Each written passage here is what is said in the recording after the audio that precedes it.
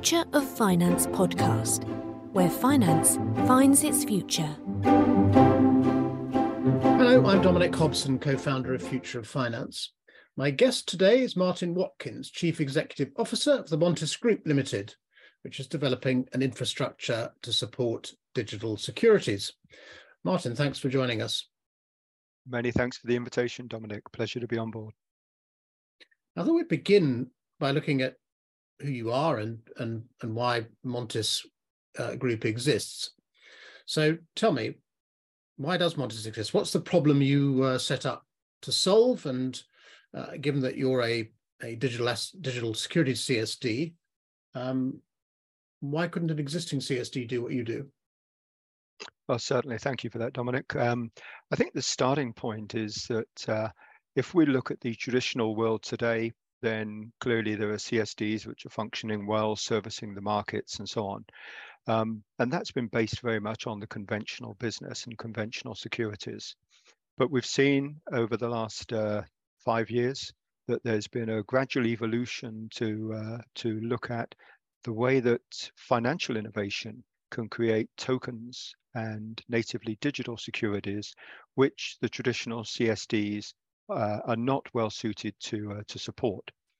And what I'm thinking of there is that a CSD, or the creation of CSDs, sort of dates back, ignoring the ones that came out of the 1960s with the Eurobond market, but to the more better known CSDs in terms of those came around from the G30 in about 1989, when they recommended that every domestic market should have a central securities depository to hold securities, get some efficiency gains, de-risk the marketplace, remove manual errors and so on.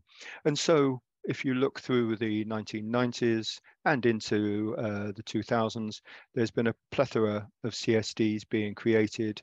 The most recent one that was announced from the European side was following Brexit, the idea that the Irish market, the Republic of Ireland, should have its own CSD. Now, that's fine, but if you look at it, the bulk of those CSDs today are operating on technology that is legacy. It's 20, 25 years old. Some of them are operating in proprietary protocols, which don't support ISO 15022, 20022 to the full extent, but they're all migrating across. The challenge that we've been set, and this came from our parent Archax, who was the first FCA permissioned MTF broker and custodian for digital securities, was where's the infrastructure to actually support tokens and to support natively digital issued securities. These are, in our case, looking from an initial stance of European Union, MiFID compliant instruments. And the infrastructure wasn't in place. Archax were finding it very difficult, despite being authorized, to actually get access to this market. And so they tasked me and a small group at Montis to come on board and actually design a digital CSD, which we've done. We've also put our applications into Luxembourg with the CSSF and BCL, the Banque Centrale de Luxembourg. And we're going through the processes of being an applicant CSD to operate both CSD systems and securities settlement systems based on blockchain technology. The market that you are looking to serve here, have you worked out how big it is? How big is your target market? Oh, that's the interesting thing, is that the target addressable market we've got, Dominic, actually dwarfs the current global capital markets. And the reason behind that is that, first of all, we can support conventional securities, and that's what we've had the system designed to do. But our differentiation is that we're focusing on tokenizing portfolios and also natively digital securities. That's where you don't have something like a Companies Act, which means you've got to have a paper record held at a registrar. This is the natively digital issuance, allows you to have the issuance of a security directly onto a blockchain held by a CSD. That means that where we have the current the current market for capital markets for securities, we can support all of those. We can also then move into the emerging marketplaces, whether it be for semi-liquid or highly illiquid securities. We can move into supporting real estate securities. We can have a raft of new product sets which sit outside of what's been the traditional conventional capital markets. So all of those emergent corporates who are looking to actually raise funds, we can support them both in a tokenized format or in natively digital. Mm-hmm. You mentioned your parent Archax, in particular, their inability to get help from existing CSDs for what they wanted to do. So how does this relationship as part of the same group work? Is Montis dependent on Archax for business, or are you independent of Archax? And if you are independent, how independent are you? How does the governance work between you and Archax? We are independent. It's been set up so that once we become an authorized CSD, from an Archax perspective, the majority of our objective has been achieved in that we've now started to put in place some of the infrastructure that's currently missing in the marketplace.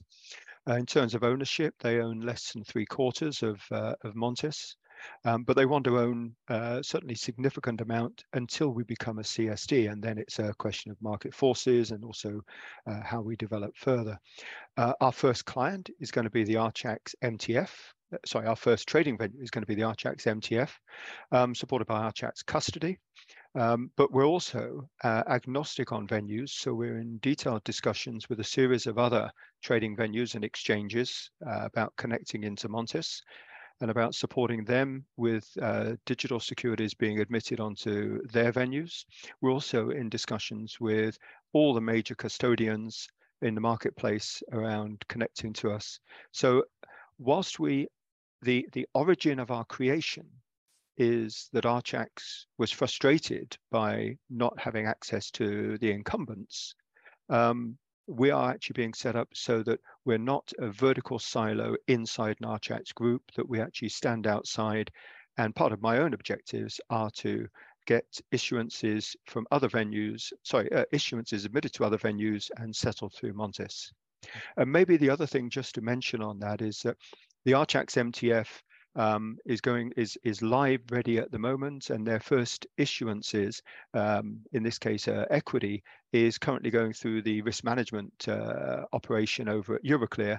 So you can see how also Archax has to coexist without us at the moment until we get our application through.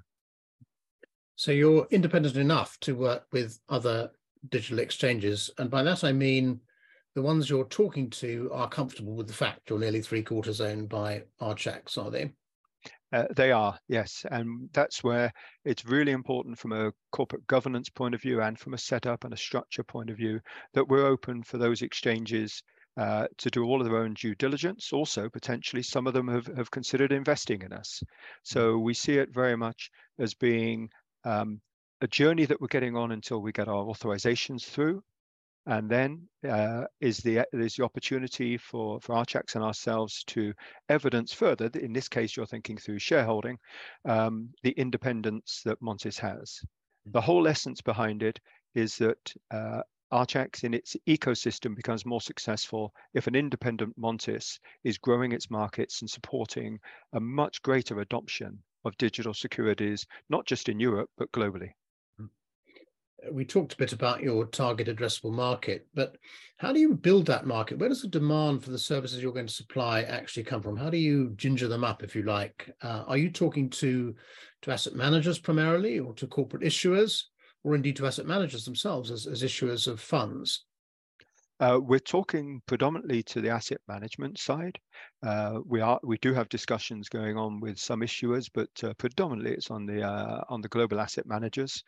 We've got several initiatives underway at the moment because we're not looking to do a proof of concept. We're actually looking to go straight to live case, live instance.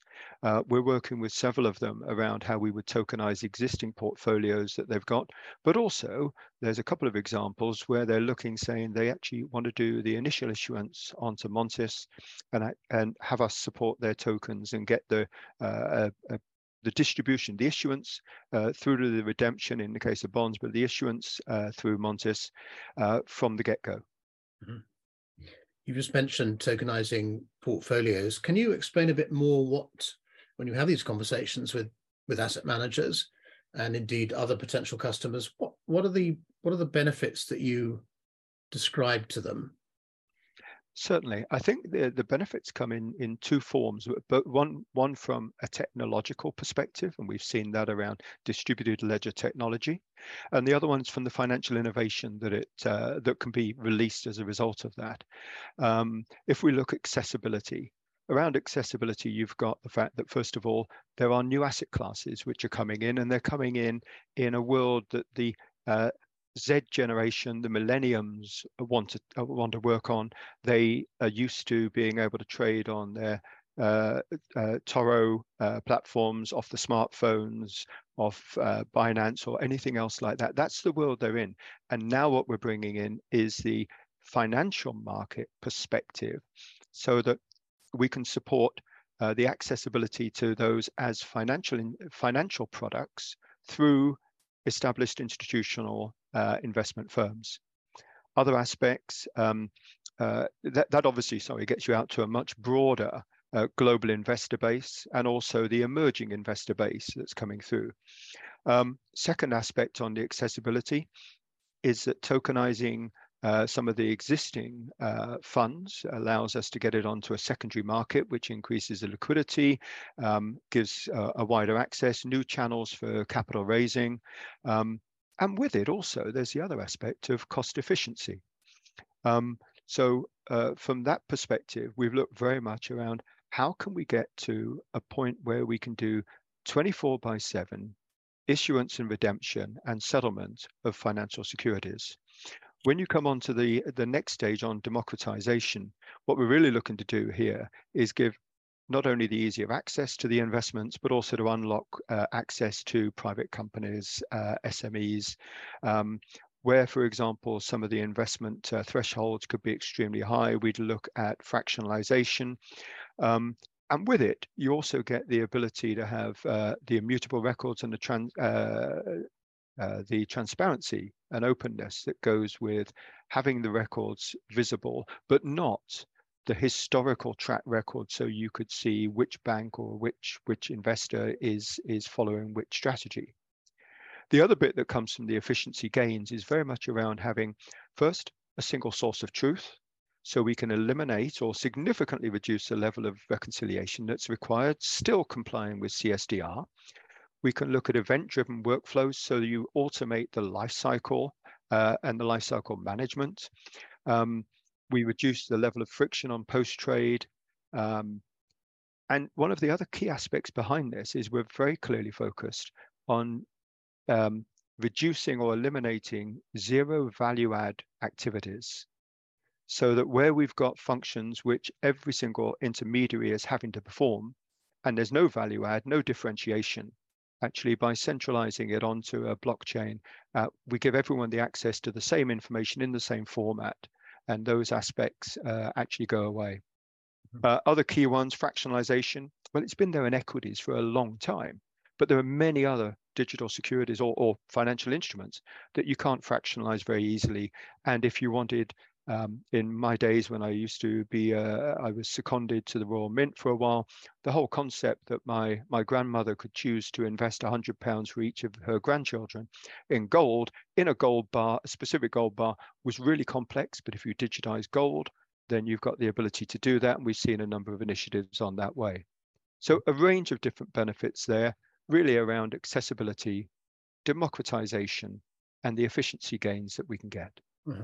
Now, you mentioned lots of things like these new asset classes, cheaper cost of capital, 24/7, trading, if you like, access to these private company SME strategies, which have been kind of monopolized by private equity firms, is transparent, open records, single source of truth, automation of the life cycle management, fractionalization, and so on. You didn't mention the characteristics, technologies of blockchain, by which I mean smart contracts and atomic settlement. Are they part of your model of making things accessible, democratic, and efficient? Absolutely. Absolutely. If you think about the smart contracts, one of the aspects there, and it depends how you look on the construct of your tokens and how you have the constructs of your smart contracts. That there are aspects there, for example, the technology that we've been deploying and we're having built for us at the moment actually gives us the ability to take smart contracts which maybe are not created by us, created by a third party, by another CSD, or they're elsewhere in the market and they've come into our ecosystem, where we can actually reach out to that smart contract, extract from it the corporate event information, process the corporate event or the corporate action, and then update the result into that smart contract so that we can have a very efficient process there. Your other aspect, Dominic, can you just remind me the second one that you came up with? Atomic settlement, smart contracts, the two things I raised. Mm-hmm. Yep. Atomic settlement. From day one, we'll be able to support atomic settlement. One of the aspects that we've got to think here, though, is about adoption from a market perspective. If you've got a pre-funded market, atomic settlement, the immediacy, the ability to immediately have ownership to either the asset or to have the cash available in your record to reuse, means that you can get much greater velocity around both cash and securities. That's a huge benefit where you've got markets set up to support that. But we're also mindful that the current marketplace works on T+2 or T+1 potentially soon in the US for equities, but for other markets, you're on T+5. And we're looking at how can we have the ability to support atomic settlement from the point at which it immediately adds benefit to those who are participate in it, but also the ability to have staged settlement periods which are pre-agreed between the parties. The world that we really see us going into, because that would then allow the netting and the other functions to be performed, the world we really see ourselves going into is one in 5 years' time or more, where you actually have all your stock lending and borrowing, shorting, securities financing, all available for tokenized and natively digital securities in the same way as you've got the marketplace today. But it's all done with so much immediacy that at the point that, let's say, JP Morgan is sitting on the Algorand network and is transacting with Citi, who are sitting on the R3 Corda network, that transaction is very much like cogs in a wheel. That transaction at the trading level, whether it's OTC or through a venue, causes the state change at every single part of the ecosystem. And so our records immediately update as a result of that transaction. So it's a combination. Atomic settlement is available from day one, but we see that actually it's a phased introduction of how we're going to be able to work, how we're going to have everything ready. Because at the end of the day, you know, the payment rails are still going to be conventional. From our initial proposition to go live, we're accessing target 2 for Euro settlement. So you know, that's not offering atomic settlement, but it does mean we've got the capability from day one. And you'll be ready when they start using CBDCs to settle real transactions as opposed to running endless POCs and pilot schemes. I think that the Swiss are about to move in that direction. Yeah, we certainly see combination, actually. Jumping ahead to that side, it's very much, we see the demand developing for deposit tokens and for bank coins, where you've got commercial bank money being tokenized first.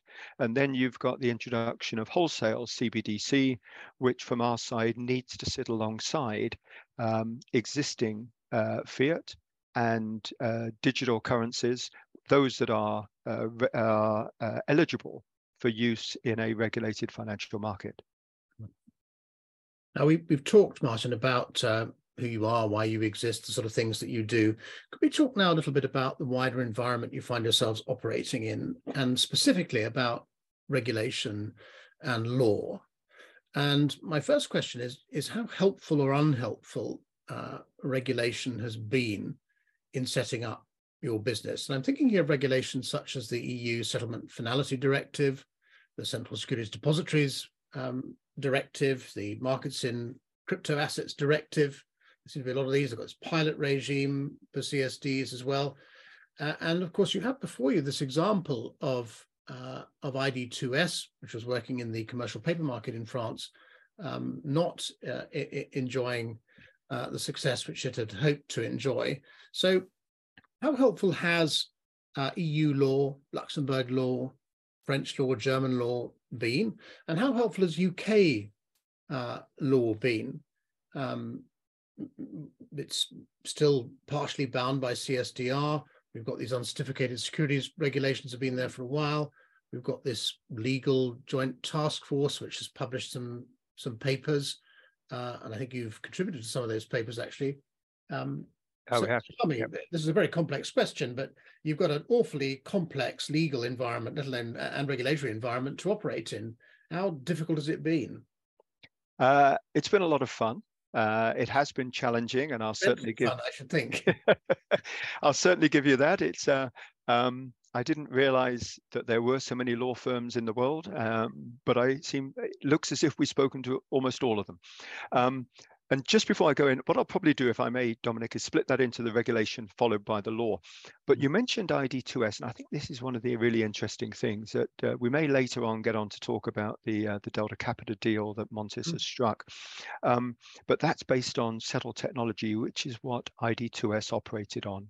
And one of the key aspects behind there, and you've said this is about regulations, really important to us was that our choice of technology is something which, whilst we're using it for access to Target 2, and ID2S used it for Target 2 securities, you still have the fact that the underlying technology we're looking to use has been recognized by the ECB General Counsel and by the French regulators for access to Target 2 securities. And that's where I think the regulations give us a degree of comfort and certainty that what we're setting out on is not inappropriate, but what's really important is now how we apply it in our own way.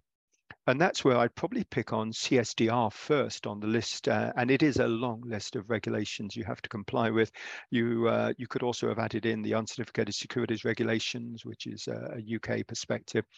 But sitting with CSDR, we've got a huge advantage over the incumbent CSDs, who I must admit I've got a lot of sympathy for them in trying to take 30-year-old systems, 30-year-old processes and organizations and fit them to a regulation, CSDR, which came out under 10 years ago. So they had a real problem of how do you get something that's square into a round hole. We, on the other hand, look at it and we see that CSDR, the main objectives of which are to create a regulatory and a prudential regime for CSDs that's common, to increase the robustness and the resilience of the securities settlement systems, and to create a single market for CSD services. We think that's great because it gave us the guidelines that we need to be able to fit into to offer core CSD services, notary services, securities settlement services, and general maintenance services. So that was, for us, extremely good because they set the rules that we had to adhere to. One of the other things they did was they actually filled some of the gaps that Settlement Finality Directive did not specifically require of a CSD. And I'll come to those in just a second. Settlement Finality Directive, though, was already out there, and that seeks to offer, obviously, an orderly settlement finality and legal enforceability of the transfer of securities, really key to the business that we have. And from our perspective, we've focused very carefully on our blockchain-based service and how we meet the three aspects of settlement finality. Having it set out was really helpful from a regulatory standpoint. The problem we had was actually how do you fit it in from a CSD and how do you fit it in from a blockchain-based digital CSD? And what we did there was, because SFD doesn't specifically refer to CSDs and doesn't refer to the moment of irrevocability, CSDR does, and we've called that out very clearly. So where settlement finality has worked for us is evidencing the moment that we transfer, that the transfer order enters our system. That's been very straightforward for us. That's we've documented that in detail and shared that with the regulators. The key aspect there is that's the point at which insolvency protection occurs, because it's now in our system and a CSD offers insolvency protection. The second point, which for us is almost simultaneous, is the point of irrevocability, that neither party can actually change the underlying transaction. That is something which CSDR specifically calls out, and that's something that we've identified naturally being a blockchain-based service. We can take a match trade and we can clear and match, which is the enter into the system, and also the irrevocability at almost instantaneously at the same time. And then we come to the third one, which is settlement finality. We're offering it on DVP. Settlement finality comes in, sorry, the legal enforceability of it comes in as settlement finality 3. We've defined all of those in line with SFD. CSDRs help because that's added and filled some of the gap that was there around CSDs needing to do this. And the third bit is we've gone through the lawyers at CMS in Luxembourg to reconfirm that we're able to do that under Luxembourg law, operating under CSDR on a blockchain. And that's worked well. But you mentioned something else. You mentioned two others, MiCA or MiCA, and the pilot regime. MiCA, which comes in next year, offers us the ability to provide an element of cash on chain with e-money tokens, which will come in under the e-money directive obligation. But MiCA does give us the ability to offer e-money tokens as the transfer of value in our CSD services. And we're looking at the detail about how we may wish to do that. Naturally, our starting point is target 2, which is central bank money, fiat, and we're working with a number of the financial institutions around their offerings of deposit tokens, which themselves have been designated as fiat. But the other one that you mentioned was the pilot regime, which we think is quite a fascinating bit of regulation. It's come in as a 6-year term, has a couple of limitations, but congratulations to the European Union, whether it's Parliament, Council or Commission, or in fact all three together, because they were first out the blocks with a set of legislation that enables the adoption commonly across 27 member states in terms of being able to admit or to issue and record securities on a blockchain and to transfer them and to settle them. In our case, a couple of things on the pilot regime. You can have exemptions, obviously, on the recording on a blockchain or around integrity of issuance. You can have exemptions around segregation of assets, cash settlement, settlement finality, also on your participants, and around things like CSD links and also settlement discipline. But there's a couple of things with the pilot regime which are challenging, we think. The first is that it applies limits and thresholds on the size and value of the financial instruments that are admitted for trading on a MTF, but also recorded on a blockchain CSD. So from our side, we think the challenge with those thresholds is the way this market can develop is very early in that 6-year period, and it's only started a couple of months ago in terms of being able to apply for exemptions.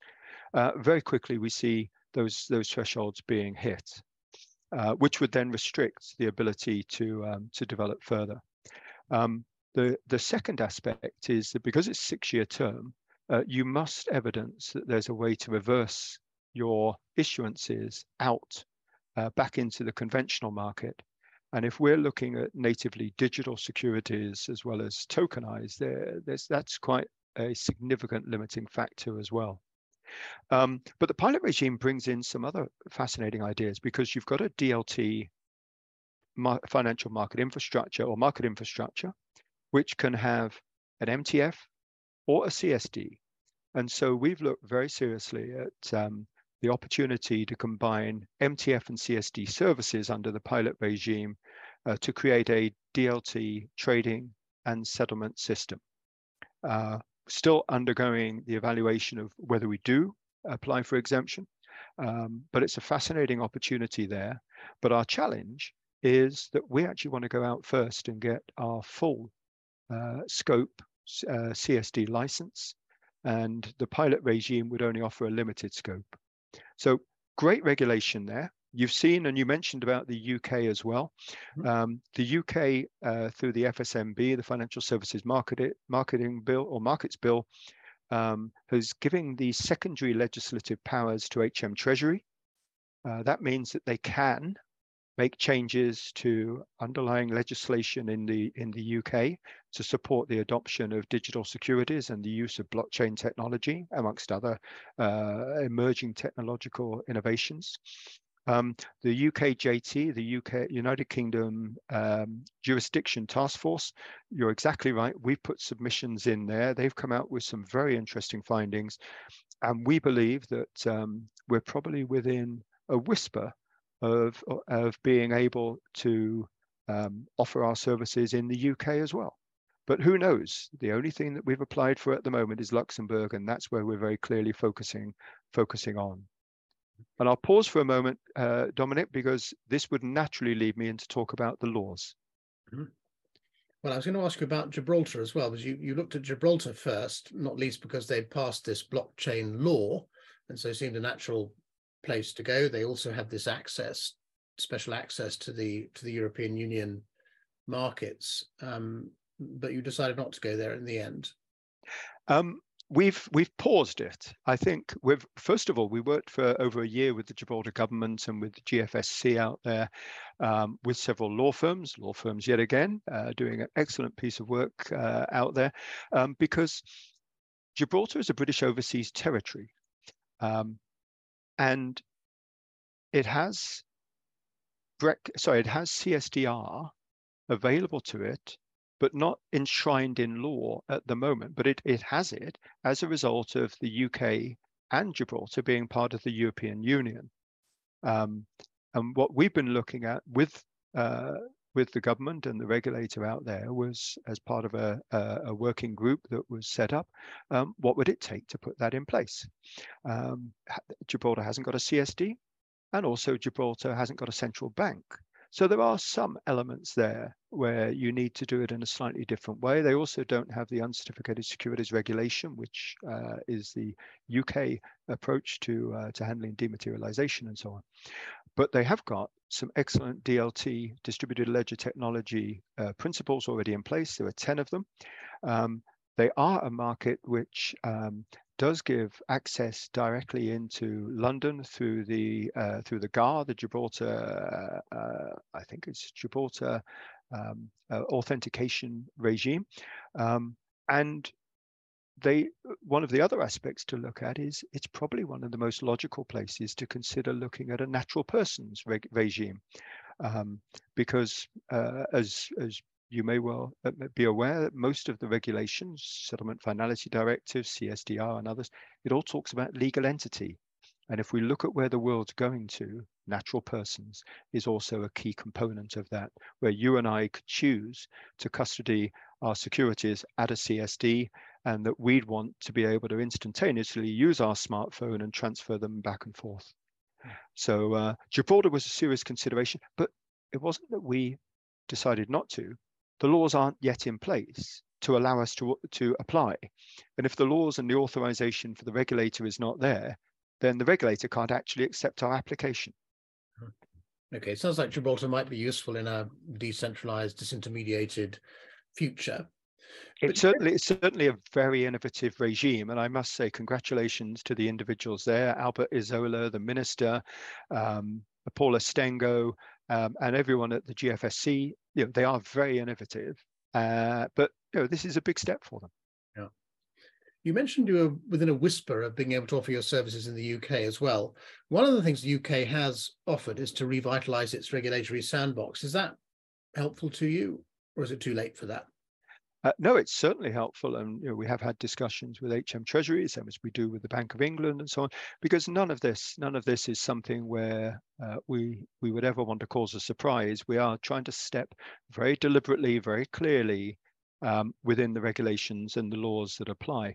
The HM Treasury FMI Sandbox has very strong appeal to us. From our perspective, we would love to be able to be authorized in the sandbox and evidence that we are a credible full scope CSD at the appropriate stage, having gone through all the checks and balances from the regulator's perspective and from the central bank, and then actually come out of the sandbox as a digital CSD. But today, we look and we contribute. We've also expressed very clear articulation of the differences between common law and civil law with the support of lawyers, and how we can operate under CSDR, because that's still the UK regulation for CSDs, but also other countries as well. So from our own perspective, we are looking very carefully at what are the right regimes to be in place. And the HMT FMI Sandbox is a very logical extension of what a place for us to prove what we're doing. But it's not the only one. I mean, for us, the laws in Luxembourg already are extremely advanced, innovative, and it's a very mature location with innovative regulators and central bank and capital market. Yeah, and lots of fund issuers, which I'm sure we'll come to a bit later. But yeah. One jurisdiction in which organizations like yours have stepped successfully out of regulatory sandboxes to become thriving businesses is, of course, Singapore. And I wondered where you think the earliest adoption of the kind of services that you're offering is going to occur. When I look at Singapore, it seems to be very progressive compared to the UK or Europe or the United States. So where do you think the earliest adoption jurisdictions are going to lie? Is it going to be in Asia or here in Europe? I think there's it's going to be a hybrid. I think there are three regions you'd look at. You'd look at, from an Asia Pacific point of view, yes, Singapore, MAS have been very, very advanced in their willingness to embrace new technologies. You see services like Bondi Value and so on developing out in Singapore. It certainly is attractive, and it's a regime and a jurisdiction that we have looked extremely closely at and continue to monitor. But we've got to walk before we run. Second region that you could look at is the Middle East, because there are some around Abu Dhabi and so on, there are some significant changes and adoption that's been going on that could make it very attractive. But for us, it's starting closer to home. And when our discussions sort of led to the fact that it was going to take Gibraltar a little bit longer than expected to get the legislation in place, for all the right reasons and very supportive of it, we pivoted and we looked at the European Union. And I used to be a French taxpayer based in Paris. So I've worked for 3.5 years in Brussels, or commuted out there.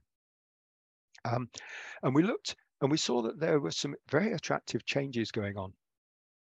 The first one was the one, and you referred to ID2S, was the French law, or the French laws around blockchains. And that started in 2016 with the SAPIN 2 Act. Interestingly enough, from their perspective, it started from an anti-corruption and economic modernization perspective back in 2016. And that granted the powers to reform the securities laws to allow certain securities to be recorded and transmitted on a blockchain. That then developed with ordinances, was it 2017, which was the next step to extend the ability for those securities to be unlisted securities that could be issued, registered, transferred, and then to more recent regulation, which was, I think it was, no, in fact, yes, it was 2018 was the decree that they came up with, which is the decree under which SocGen in 2019 issued their first 100 million euro covered bond, which was registered on the Ethereum blockchain. So those laws were helpful. And as you saw, that enabled Orange with ID2S to create a digital security, but in their case for conventional securities with commercial paper. So we looked at the French laws very carefully as to whether that would be the right place for us. We thought highly innovative. We understand the regime. But we also looked at Germany, where in 2021, the Electric Securities Act came in. This removed the requirements for securities to be documented and allowed for them to be entered onto an electronic register, electronic securities register, in this case, DLT. It also gave the first steps to allow for electronic bearer bonds to be issued. And we saw that as a very progressive step forward. But the one that caught our eye most, and the one that we think has got the best foundations for us as a digital CSD, is Luxembourg. And we followed on from 2001, where they brought in the law on the circulation of securities, very much a technology innovative driven legislation. This enabled us to book securities onto securities accounts, maintained, as they call them, by account keepers. We then saw in 2013, they brought the laws in around dematerialized securities, which meant that new forms could be created for securities, bearer, registered, and dematerialized, and that the primary level, at the primary level, the issuers could now issue dematerialized securities into what's called issuance security accounts. They then brought in fact, they've just brought out the third blockchain law. So 2019, 2021, and 2023 blockchain laws 1, 2, and 3 mean that those securities accounts can be maintained on a blockchain. We can legally transfer securities between accounts on blockchain. And in addition to that, we can now have the issuance security account maintained, operated in the same way. The most recent law that they brought in, Blockchain Act 3, was very much to accommodate the pilot regime in terms of the legislation. So from our side, that's the best environment for us. We can do a natively digital issuance onto our blockchain. That means that you don't have to have all of the documentation, all of the paper records and so on, that we are the golden source of issuance, and we can tokenize, but we can also support conventional securities. Fascinating raft of different regulations, fascinating raft of different laws, and we do see that there will be more and more harmonization. But at the moment, we're looking and saying the marketplace is already, for digital securities, is already running at a very significant pace. And if we want to support the settlement of MiFID compliant securities in today's world digitally, then Luxembourg's the right place to apply. We've talked about who you are, why you exist. We've talked at some length about the legal and regulatory environment you're operating in. Could we talk a bit now about the actual products and services which you're offering? You're not entering a green field here. There are lots of intermediaries, actors, market participants out there providing services already. I'm thinking here not just of asset managers that you're talking to, but custodian banks, trading venues of various sorts, including traditional exchanges, registrars, transfer agents, and of course your friends in the legal profession.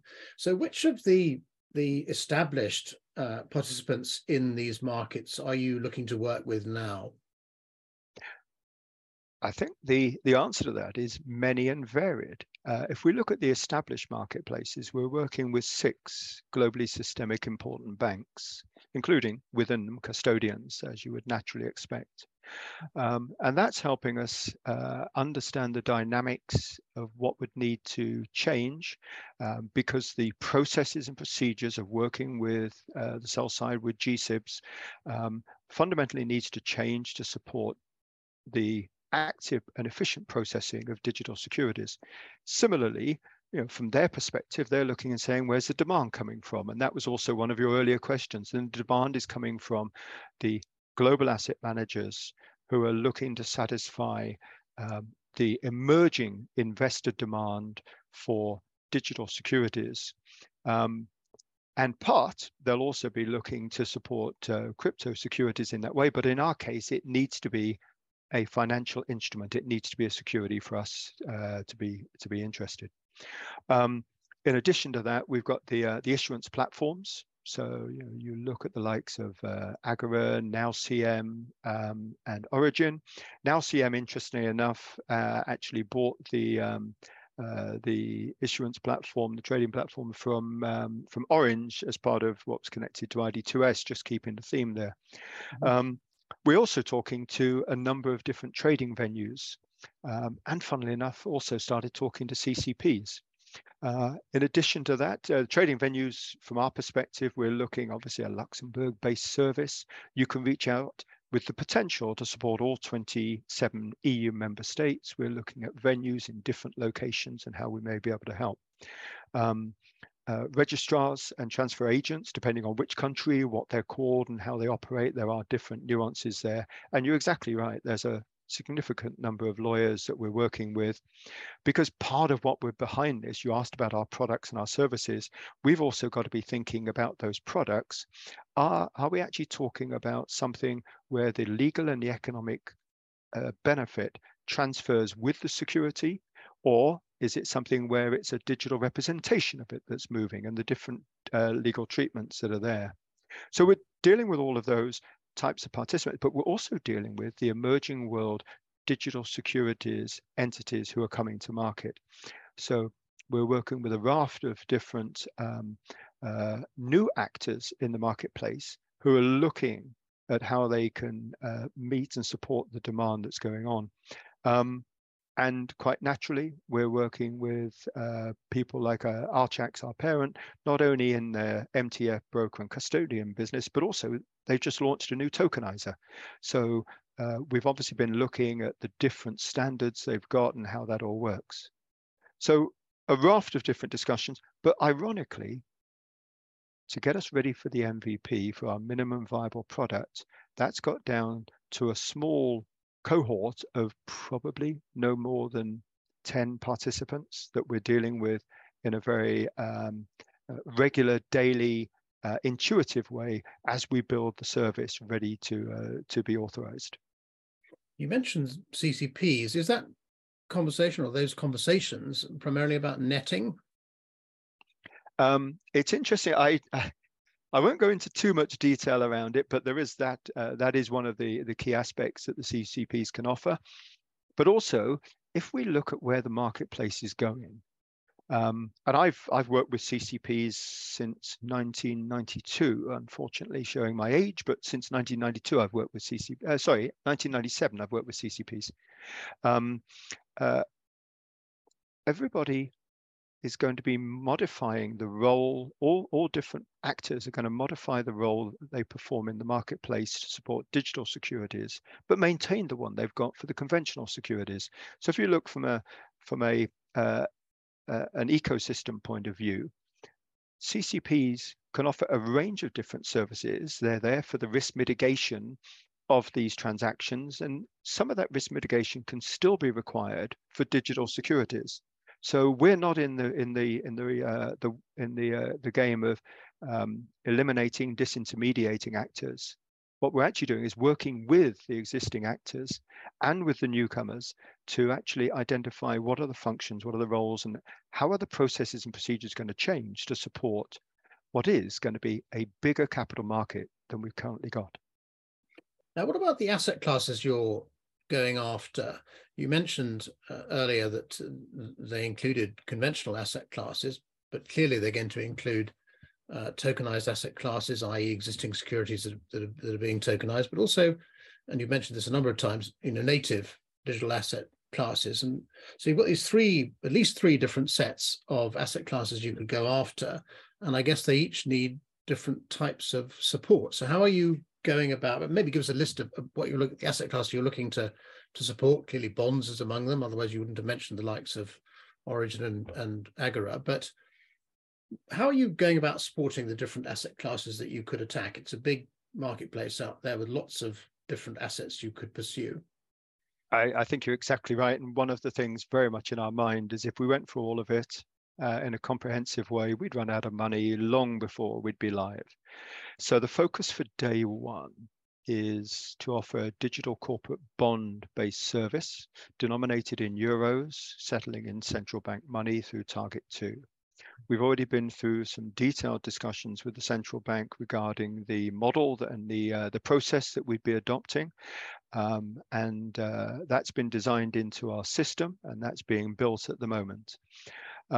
So we're aiming to offer our members and our participants an issuer CSD service that supports the settlement of digital securities, both native and non-native. Initially, if you look at the native, it would be a native corporate bonds using blockchain at the core. So that's the first bit. If we then look at the tokenization of funds, there obviously tokenization of bonds, we've had to look at the asset tokenization. We've had to look at converting the rights of the asset of the security into the digital token. We've had to look at the representation on the blockchain. We've had to go through all those, and that's where we're working very closely with some of the pre-issuance platforms or primary issuance platforms, and we're working also, interestingly enough, Archax is building its own primary issuance platform, or has launched, but we're working very closely on the bond side. If I then move beyond there, we've got, trying to think how I could actually describe this. We've got 3 very active groups with global asset managers around the funds side. And this is where we've been decomposing the different product sets, whether it's a mutual fund or not, fixed income funds, equity funds, target date funds, open-ended, closed-ended, and I should have said actually on the bond side, UCITS compliant bonds as well we were looking at. But on the fund side, we're working with different buy-side firms who also themselves are issuing the instruments, actually around the individual requirements that they've got for both their existing and their future products. So we see a significant amount happening on the fund side. Beyond that, we naturally are looking, and we're going to be driven by demand. The one beauty of being a relative startup, we've been going a couple of years now, is that we've got the agility to move very quickly. So if we see more demand coming in on structured products, or warrants, MTNs, we've already done the preliminary work, but we will flip and work with the marketplace, especially on the buy side, to work with meeting those requirements and meeting that demand. The technology that we've got the capability, if we wanted to offer all the range of product sets that can be met, that could be asked for as they currently stand in conventional markets, and all the corporate actions. But as I say, if we were to do all of that, we'd run out of money very quickly. Where we're being a little bit more prudent is around things like cryptocurrencies, DeFi protocols, and so on. At the moment, those are not in our gambit. It's important to make that differentiation, that we are sticking very much with what are financial instruments, very clearly identified to the regulators, MiFID compliant. We have had discussions regarding real estate and illiquid or privately managed assets. And those discussions will continue, but I'd say at the moment, we're looking at the greater demand coming in the bonds and the funds marketplace. I haven't mentioned equities. Equities is a significant market and has achieved some of the benefits that we see being required from blockchain. Equity capability is going to be, or has already been designed into our service. Not all of that's going to be built for the full equity service from the beginning. I'd ask you to clarify one thing. If you are going after assets in their traditional, conventional form, and I'm talking here by assets, I mean securities, what does that mean? You're a digital asset CSD, a digital securities CSD. What does going after assets in their traditional form actually mean? What it means is we've got to have the capability to support conventional securities in the same way as we see the evolution being that we would need to be able to support a number of different fiat currencies across the marketplace. Our ambition and our remit is to support those that are digital securities, but we've got the same embedded capability to offer both.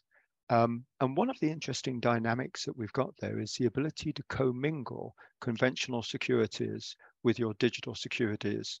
So if you now take us along the adoption route, and what is going to appeal to financial institutions is the ability to reduce the level of fragmentation in markets and to reduce the level of bifurcation that's going on in the markets. There's no question both have to happen. There has to be fragmentation for digital securities to be introduced into the marketplace. Processes, procedures, operations, functions are all different. So, sorry, some are the same, but they all have a difference. The treatment is also different. The legal construct is also different. But the underlying technology doesn't have to be. And so from our side, we're looking at the ability to enable both to coexist. Is there demand for us to come in as a new CSD for conventional securities? Well, actually, there's quite a few out there at the moment. So the only thing we do is, maybe do a cost push against the existing the incumbents. But the real appetite is there to meet the new securities. But we're making it possible so that we can support both from very early on in our existence, and we've got the capability and the technology to be able to support conventional alongside. Just think about the ability to pull it all together and to offer it so that you could hold, and we're going to have our own centralized DLT, which means that we are the only validator on our blockchain, which means that we give certainty around the legal jurisdiction in which those are, the transaction is being settled. But the ability then to have those held and transferred across wallets that you may wish to have, whether it be on Algorand, Corda, Tezos, Hedera, Hyperledger Bezu, Hyperledger Fabric, Ethereum, that part of the market of where that demand is going to come from, those are in effect devices. They are mechanisms by which you can hold wallets. What we're looking at is making the capability that you can have it wherever we agree that you can have it and where we support, so you can move it between different blockchains. So from our side, it's really important that we can support conventional, because that needs to sit alongside the emergence of the new digital marketplace. I can see why it's useful to asset managers to have a service which insulates them from operational complexities of switching between digital and non-digital securities, if you like. But you were very specific that cryptocurrencies and DeFi protocols were not of interest to you at this point. At least one other digital CSD has taken the view that, again, wanting to service its particular client base, some of them do hold cryptocurrencies and they'd like to stake those, and so they provide a service to do that. Tell me more about your thinking about wanting to avoid that. Is it because of their regulatory uncertainty, or is it something else? I think it's more a question of certainty. If you look at why were CSDs put in place? They were put in place to offer certainty. They were put in place to help make sure that there was greater clarity and prudential stability in the marketplaces. Now, we would have no issue whatsoever if financial institutions are creating a security where the underlying is crypto. That's not an instrument that we would be settling. We'd be settling a security, and that's the first piece. But I do think you raise a very interesting point on this, and that is the one that our starting position is to build a walled garden, whereby it's financial products that are settled, financial securities that are settled inside the walled garden. Outside the walled garden, where you start talking about cryptocurrencies, DeFi protocols and everything, you've got the unwalled garden. And we believe that in due course, we could take the same disciplines, maybe take them outside of our regulated CSD, and operate and offer those services with the same rigor, the same disciplines, the same controls and governance that you already have in financial markets for the DeFi market. But that would be a separate entity operating a separate service, but with all the same disciplines and so on. Could be that it doesn't offer the insolvency protection because it wouldn't be a CSD operating a securities settlement system. But the benefits of taking financial market controls, rigor, discipline, supervision, and so on, and applying that in an unwalled garden is certainly something that we're mindful of. But let's walk before we get carried away and overcommit what we're trying to do. You said you're working with the incumbents in the traditional industry, and you want to work with them. But your ability to work with them successfully is obviously going to be tested to some extent by the range of services that you offer. For example, if you, as you are, parent company is involved in the issuance side, that's going to put you at odds with, I don't know, traditional exchanges. If you get involved in registration, you're going to be at odds with transfer agents. If you do custody, settlement, asset servicing, you're going to be competing with global custodian banks. If you do collateral management, you're going to be competing with global custodian banks. Across all of those fronts, you might be competing with the investment banks. So which services are you planning to offer, and how do you see those interacting with the incumbents in the marketplace? That's a fascinating question, actually, Dominic, because once you put blockchain technology in place, you bring the proximity of the transfer agent, the registrar, and also the proximity of the custodian closer to the operation of a CSD.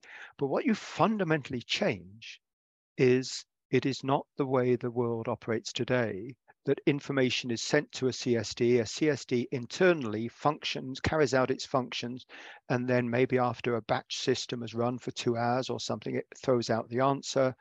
We're not building something for that era. We're building one where actually the transfer agent and the registrar is interested in the underlying beneficial owner. They're interested in knowing who the shareholder is. So is the issuer, and the issuer agent interested in that level of data. That level of data actually isn't of interest to the CSD, but could be held on the same blockchain. The CSD is interested in the legal entity. The CSD is interested in offering omnibus segregated accounts, traditional segregated omnibus, but also the ISA account model as well. And that puts us out to then support and work closely with the custodian. But now you put it into a world of saying, we have the ability, not as a CSD, because we'd only be authorized for the operations of notary, securities settlement, and general maintenance. We've got an ability here to actually work with the other intermediaries, with your transfer agents, with your paying agent as well, and with your custodian, and actually offer life cycle support such that we'd have the ability to process corporate actions all the way through to, let's say, a global custodian who's got 10,000 or 100,000 accounts, out through those accounts with their blockchain technology to the end user. So you've got the immediacy of all those transfers going through in a much more seamless way.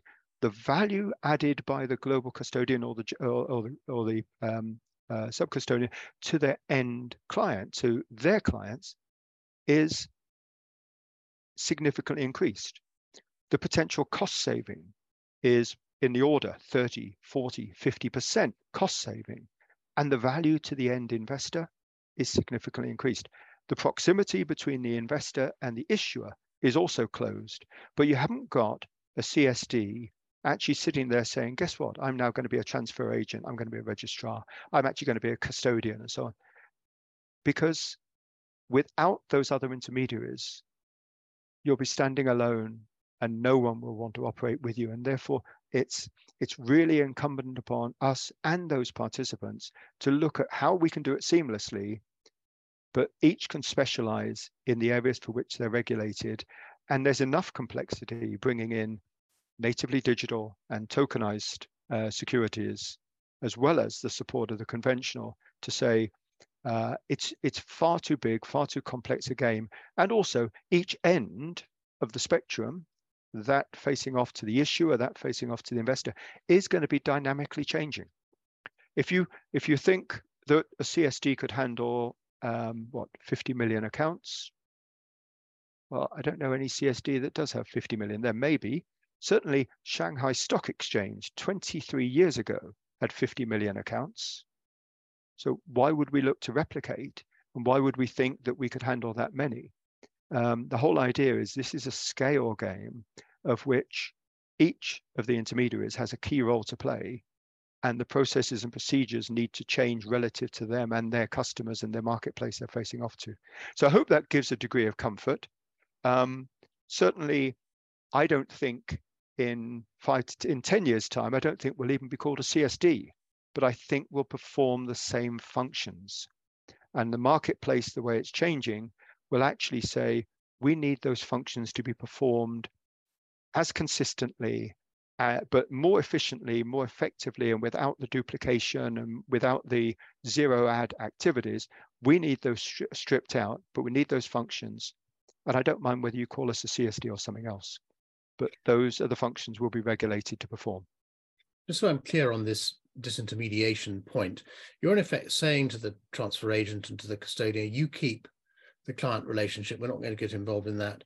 And the other advantage of working with us is that we insulate you from all the operational and technological complexities of helping your clients interoperate with digital assets of all kinds. Is that the basic proposition? Very much so. Very much so. And the degree to which they may wish to hold information to a lower level, that's absolutely fine with us, because holding that all in a single record means that right from the point that you've created the security, all of that information can be held to the parties who need to have it. You're back to having, in the same way as we're creating a digital, a DLT-based CSD system, our blockchain is actually centralized, even though it's called distributed. It's centralized because we're the only ones who validate the nodes. But beyond that, then having the securities transferred and held across multiple different blockchains, because we're agnostic as to where people hold their wallets, both for cash and for securities, whether it's held at the legal entity level, which we'd be interested in, whether it's held at the ultimate beneficial owner, whether it's segregated, whether it's omnibus, all that goes on around us. We concentrate on the most important thing for us, which is offering our 3 core services. You mentioned accounts and said you didn't want 50 million accounts, but you might want 50 or 500 or 50,000 accounts. And insofar as you are offering customers accounts or the equivalent of accounts, are you going to offer a range of them? Are these going to be omnibus or segregated according to choice, wallets or traditional accounts? What's the range of account structures you're going to offer? It's going to be both omnibus and segregated. From our perspective, that's and also within that, you've got the ISO account operator service that we'll be offering as well. I think, let me just qualify in terms of the 50 million accounts. We'd love to have 50 million accounts. We'd love to be in a position where we could service, but we'd have to make sure that the AML, KYC, and everything else happens. But the world that we actually, and we see, for example, when I was in Gibraltar, one of the firms out there had 2 million customers. Well, those 2 million customers might have turned around and said, and that's with a bank, might have said, we'd actually like to hold our digital assets at Montis. Well, they could do so. But we see it more a question of saying, how are we going to make sure that we've got a reliance model around AML, KYC? How can we see that actually a lot of the additional services to enable a much more global business to operate? And most of those people that we see would actually want to use the existing custodians, because I certainly, for one, don't have the time, and I know many other people would say, I actually want the custodian to perform the custodian services. And what we're able to do is offer a more seamless, more straightforward, more automated, should we say, rather than straightforward, more automated approach. And we give the custodians a window straight onto the portfolio, so they could be holding wallets on multiple different chains.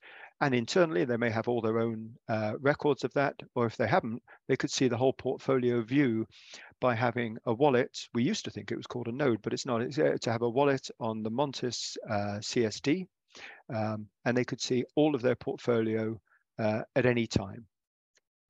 Your question about the accounts, we're going to offer the capability to hold a single record that reflects the unique ownership chain that's relevant. In our case, we'd look at legal entity level.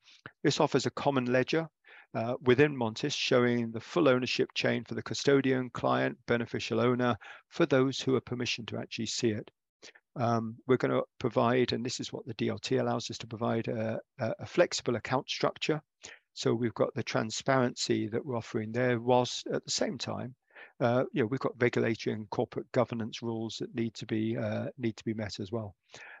But to your point, the account structure, there is some flexibility in it, but we're going with what the market already demands today from the starting point. Going with what the market wants, one final question for you on products and services, which is that not everybody is going to want to settle atomically. Are you going to be able to offer people settlement timetables of their own choice? We're currently working with the market to agree what that choice should be. The answer is yes, there will be a choice. It doesn't have to be atomic. We think that would be extremely limiting if we did so. We see very much that there will be demand, and it will be for phased or well-timed settlement periods. But the reality is we could offer it at any time that people want. There may be, depending on how complex that gets, there may be an additional cost to it. But you've got to look at, and we're very keen on keeping the cost down as much as possible, but we are looking, saying, is there any reason why you couldn't strike a trade and say, I'd like this to settle at 3 o'clock this afternoon because I know by then I'm going to have the right elements in place? Well, one of the things we've got to think, and we're working through with the financial institutions, how do we make sure there's no double spend? How do we make sure you've got the securities in place? How many, all the cash in place? What are those dynamics? And that's what we're working through to. At the same time, as you rightly say, there could be an opportunity for the netting. There's also an opportunity for people to offer a stock lending and borrowing service. Because if we're offering a deferred settlement, as you're saying, then you've got to have enough of the ecosystem in place to support shorting, for example, and that certainly can be the case. Let's say our starting position is to see that there is funding, whether it's because we're offering a liquidity management system. So we're going to have euro central bank money, euros, available in our service. So long as that's there, we can fit within the settlement time periods that entities would want, but we'd need to make sure that we can ring fence so that there's no double spend of that cash. Work in progress as to how flexible we can be, but we've got a few months before we're going to have to finalize that. But the first service is being built so that you can actually offer pre-funded atomic settlement or agreed timing settlement. We've talked about who Montis is and why you exist. We've talked about the legal and regulatory environment you're operating in. We've now talked about the products and services that you're offering. In this fourth and final section of our conversation, I'd like to talk about your overall market positioning and your strategy from a higher level, if you like. And I'd like to go back to something we've touched on already, which is the products and services and how they might threaten incumbents with disintermediation. Those transfer agents, registrars, custodian banks we talked about. It's clear you want to work with them. You believe you can work with them because they will maintain the client relationship, and you'll be providing services to them which insulate them and their underlying clients from the complexities of dealing with a marketplace which is going to cover conventional, digitally native and migrating securities. Can you expand a little bit on how you expect those relationships to grow from where they are now in the conversations you're having with them? Are they comfortable with the model which you've created, or are they starting to raise concerns? We've certainly had no major concerns. Everyone will always ask the question, well, what's your demarcation line? How far do you want to go? And you can look at these at all the different areas. So, for example, I mentioned to you about the primary issuance platforms that we're talking to. Well, when you start to look at where a primary issuance platform, you sort of say, okay, so where does it end? Does it end at the full set of terms and so on? But if you're operating that on a blockchain, why don't you then become the golden source of that initial data, the primary issuance data, and where does it then move from there? And I think each of the different actors has looked at this, each of the participants, and said, there's so much to change within, or sorry, to adapt to within digital securities, that it is a significant ask to get yourself to be able to support conventional securities and natively digital and tokenized as a regulated entity, and then get the regulatory approvals to perform other intermediaries' roles in such a wide range of different marketplaces. From our side, we're working very closely with unnamed at the moment, but with a small cohort of participants, which includes transfer agents. And one of the things we've got to look at is when, as we were talking about funds earlier, from a funds business, there are certain funds that don't require a CSD at all, but they require a transfer agent. And we're looking at, for the common good of the marketplace and for a funds administrator and so on. We're not looking to suddenly say we can take any individual function out. What we're actually saying is that those regulated functions need to be performed, but they need to be performed in a DLT enabled environment. So to your question of, are they feeling threatened? Are we feeling threatened? Well, I turn it the other way and actually say, why doesn't an MTF consider setting up a CSD service and offering it under the pilot regime? And I'm sure some will already have looked at it. Well, the question is actually to operate a CSD is very complex itself with the regulations that you've got to adhere to. So it may be easier, and CSD regulations differ across different countries or certainly have different regions. I think the order of magnitude of what we're trying to do is the one that says it would be foolhardy for us to try and expand ourselves beyond addressing the CSD requirements as they currently stand. If you look at what Archax has done, Archax has put in place some of the infrastructure that's needed. We're putting in place another piece, but we wouldn't be able to support the conventional marketplace unless we went out and got ourselves authorized, as those other intermediaries already have. And that there isn't a business case for it, and it's just it isn't logical for us to try and move beyond what we've currently got to focus on. Where we do see changes is, for example, in offering tokenization services or offering market data and so on, because there's going to be a scarcity of that around. And we do see ourselves evolving further there. We see ourselves also being able to support natural persons if that then became one of the requirements. Certainly, when I was involved at one of the largest European being the whole continent, CSDs, I think there were about 44,000 members. So it can be done. We see ourselves preparing for a return of that sort of era. But to your point around how are we working with them? We're working with them on very specific examples of where we would go live and how the service would operate and how our processes and theirs would change. But we're not looking and in any way looking at how we'd replace them. One big decision you made, and you made it quite early, was to use distributed ledger technology. I guess you didn't have to. In theory, you could have used other technologies. You announced recently you're going to be using the Settle technology, which has been acquired by Delta Capital. You referred to this earlier. What governed the choice of DLT in the end? I think it was looking at some of the big obstacles there are to efficiency and access in the marketplace. From the efficiency side, there's an awful lot of duplication that goes on in the marketplace. I remember sitting with one of the one of the largest ICSDs. There are a couple, and one of the frustrations was that you couldn't give access to financial institutions into your system so they could actually see when processes had completed, so they could then be more efficient with the underlying securities or cash that they've got.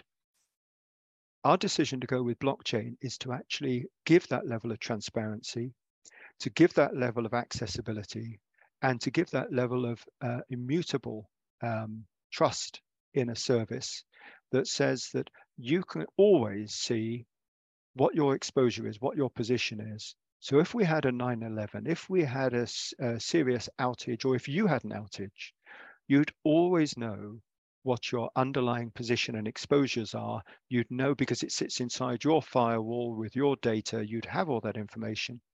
So when you look at what is the core requirement of a CSD, it is to look after operational risk.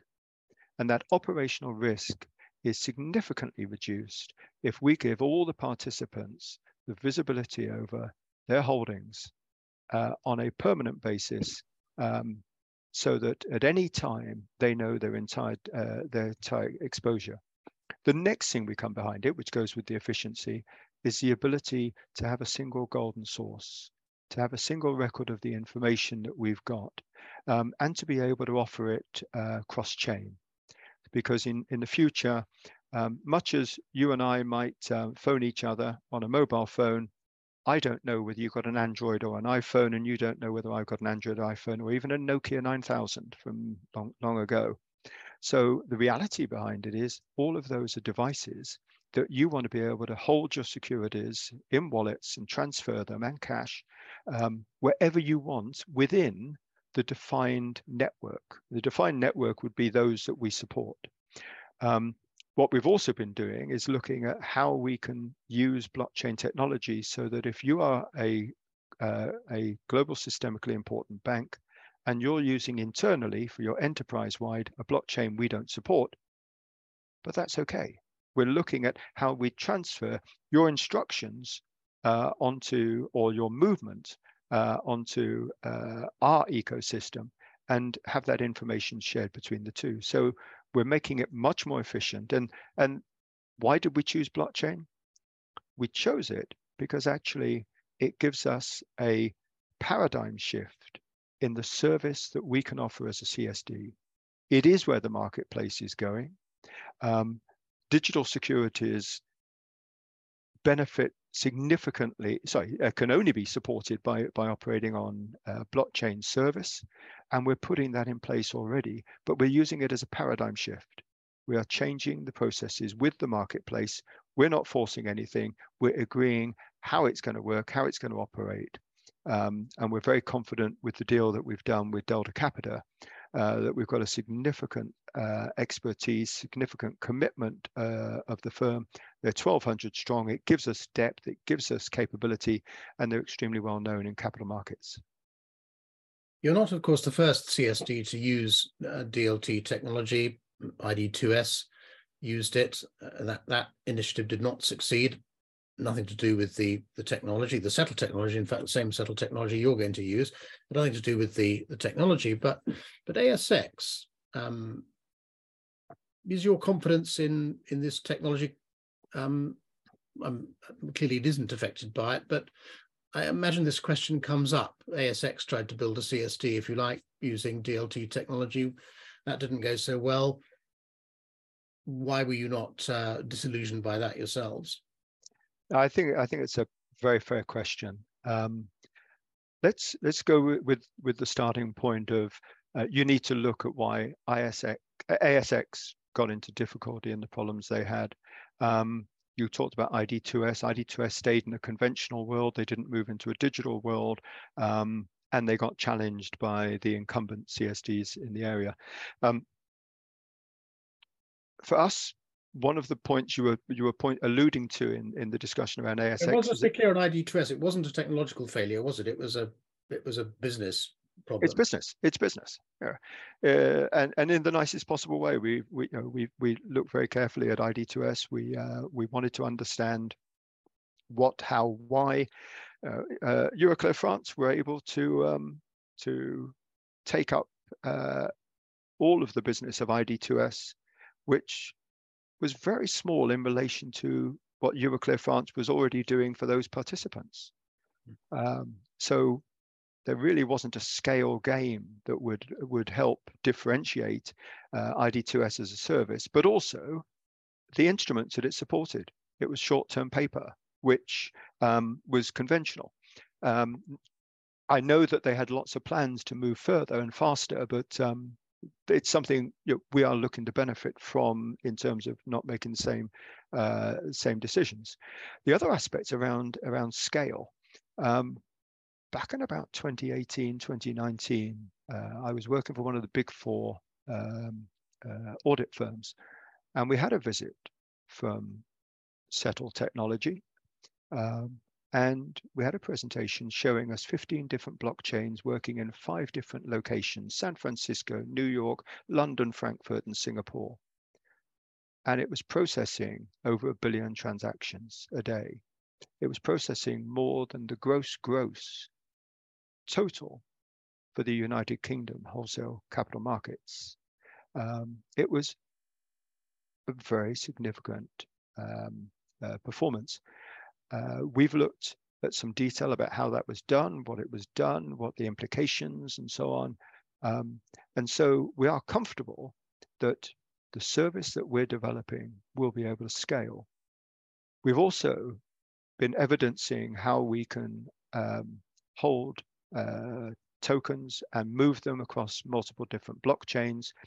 We've already seen that evidence that's been presented as part of our own build, because we are connecting to multiple blockchain services, or blockchain networks.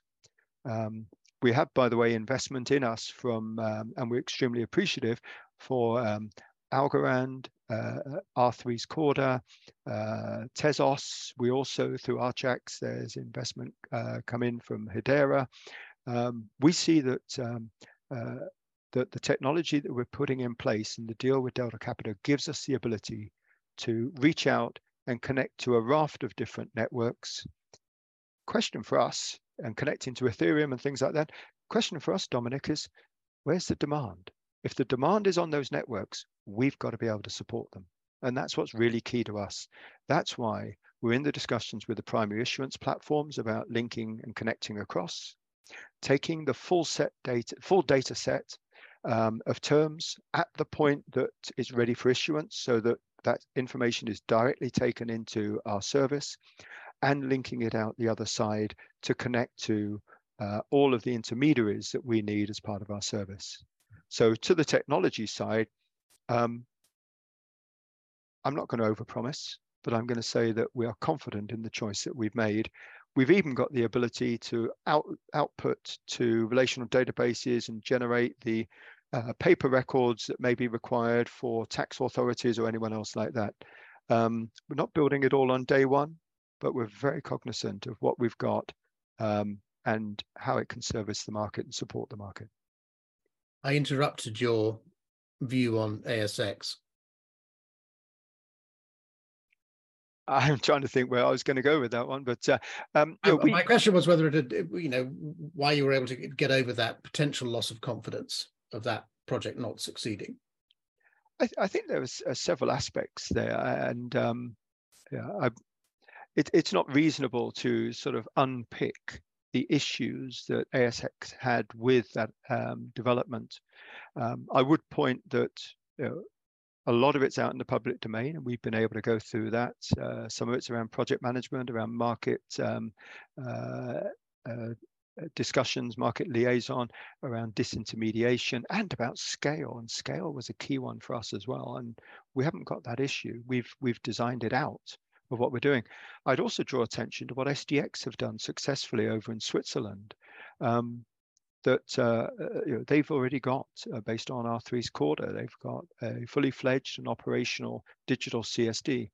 ID2S already did that. They were operational and live. So I do agree with you that a big project was picked up by ASX because it was the chest replacement, so it was the clearing and settlement, and it's been abandoned. But I'd equally look, Euroclear abandoned a 750 million euro replacement with which was going to be a single platform for all its systems, and they abandoned that in 2015. So I think the incumbents have also got some very major issues in getting the right technology in place.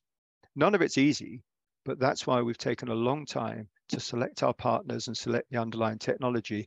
And the other pleasing thing for us is that technology has been recognized for acceptance for connectivity to Target 2 securities. So that for us was also a very positive step forward.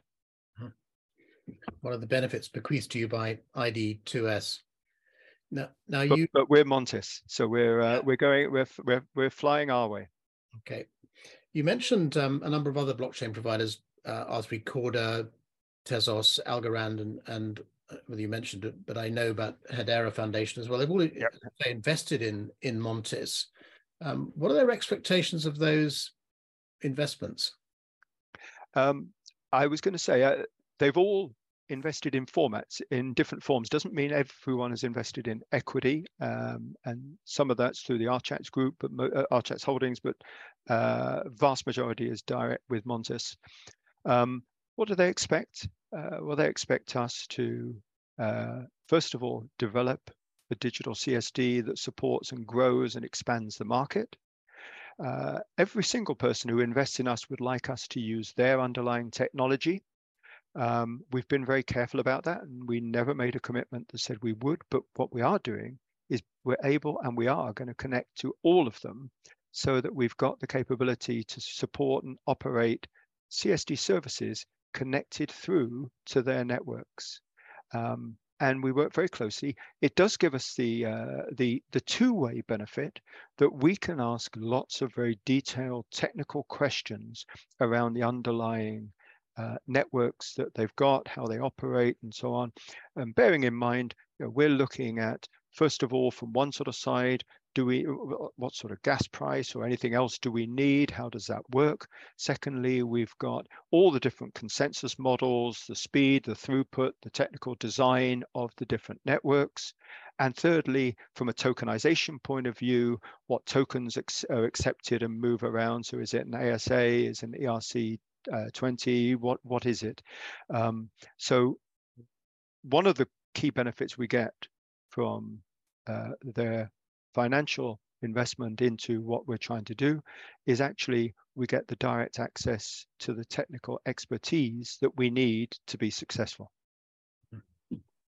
You've just mentioned you couldn't, of course, commit to one layer, one blockchain. You mentioned that you wanted to connect to all of them, but of course you can't really do that. There are too many of them. So how many blockchain protocols are you actually intending to support, both at the outset and looking forward? And I wondered how you made that selection, how you chose the ones you want to work with now and in the future. That's one of the questions that has exercised most of our time, because at the end of the day, as a commercial entity and a digital CSD, we need to connect to the networks, blockchain networks, that have got the demand, where people are issuing onto, where people are trading on, where people are looking to settle using their wallets on those networks. We haven't announced which networks we are connecting to. We'll do that in about a week or two's time. But there are 3 networks we're going to go live with at the beginning. We have the capability, and this is one of the benefits, again, of teaming up with Delta using Settle technology. We've got the ability already to connect to 4, and we're adding extra to it. So if we wanted to, and this comes down to a commercial deployment on our side, we could connect to a wider number of networks. And we know that because of the tech already supports those.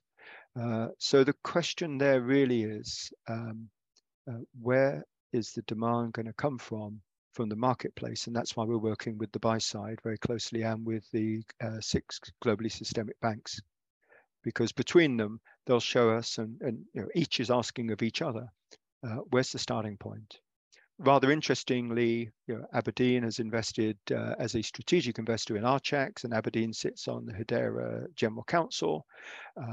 And I'm sure the others are all equally well represented. I mean, obviously, R3's Corda has got a significant number of financial institutions, as to some degree do Algorand and Tezos. But if you were going to look at it, you'd say the biggest demand is actually on Ethereum today.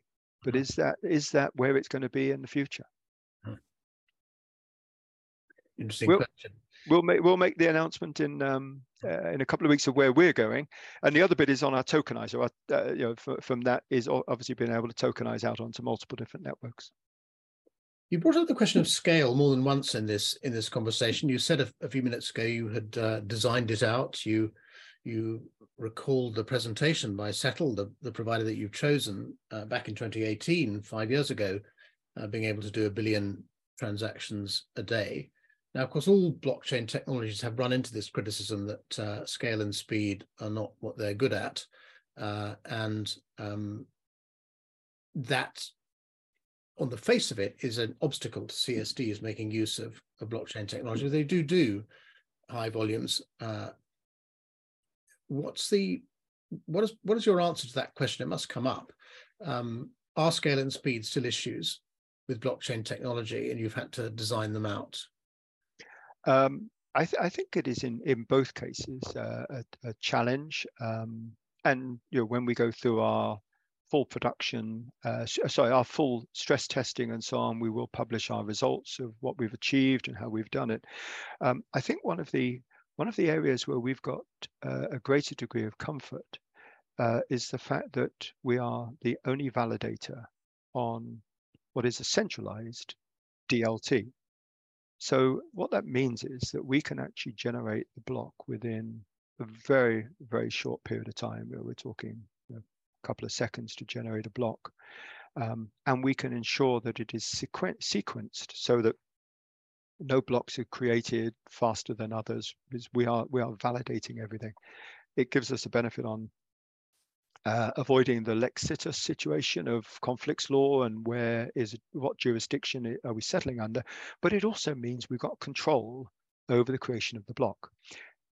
What we've subsequently worked on is if we're now transferring securities between your wallet on Ethereum, Corda, Algorand, Hedera, Tezos, wherever, if we're doing it, and those are permissioned private or permissioned public blockchains, depends on the consensus model and the validation as to how long it takes for those blocks to be validated. So what we've done is we've looked to ensure that we can lock the security or the cash such that it can't be double spent, it can't be moved. It's all held and controlled through from ourselves, which means that it's us on our Montis blockchain core CSD that is your golden source. That is your books and records. That is your portfolio. And that enables us to control the manner in which it's done, but also ensure that we retain that rapid speed that we need to be able to offer a service which in the early days we think will be a reasonable volume, but one which could scale very dramatically and handle orders of magnitude transactions as adoption increases for digital securities. So it's actually the governance, the control, and the structure that enables us to do that, Dominic. This has been a long and very wide-ranging conversation. I have one final question for you, Martin, and it's this. I'd like you to look forward a little bit.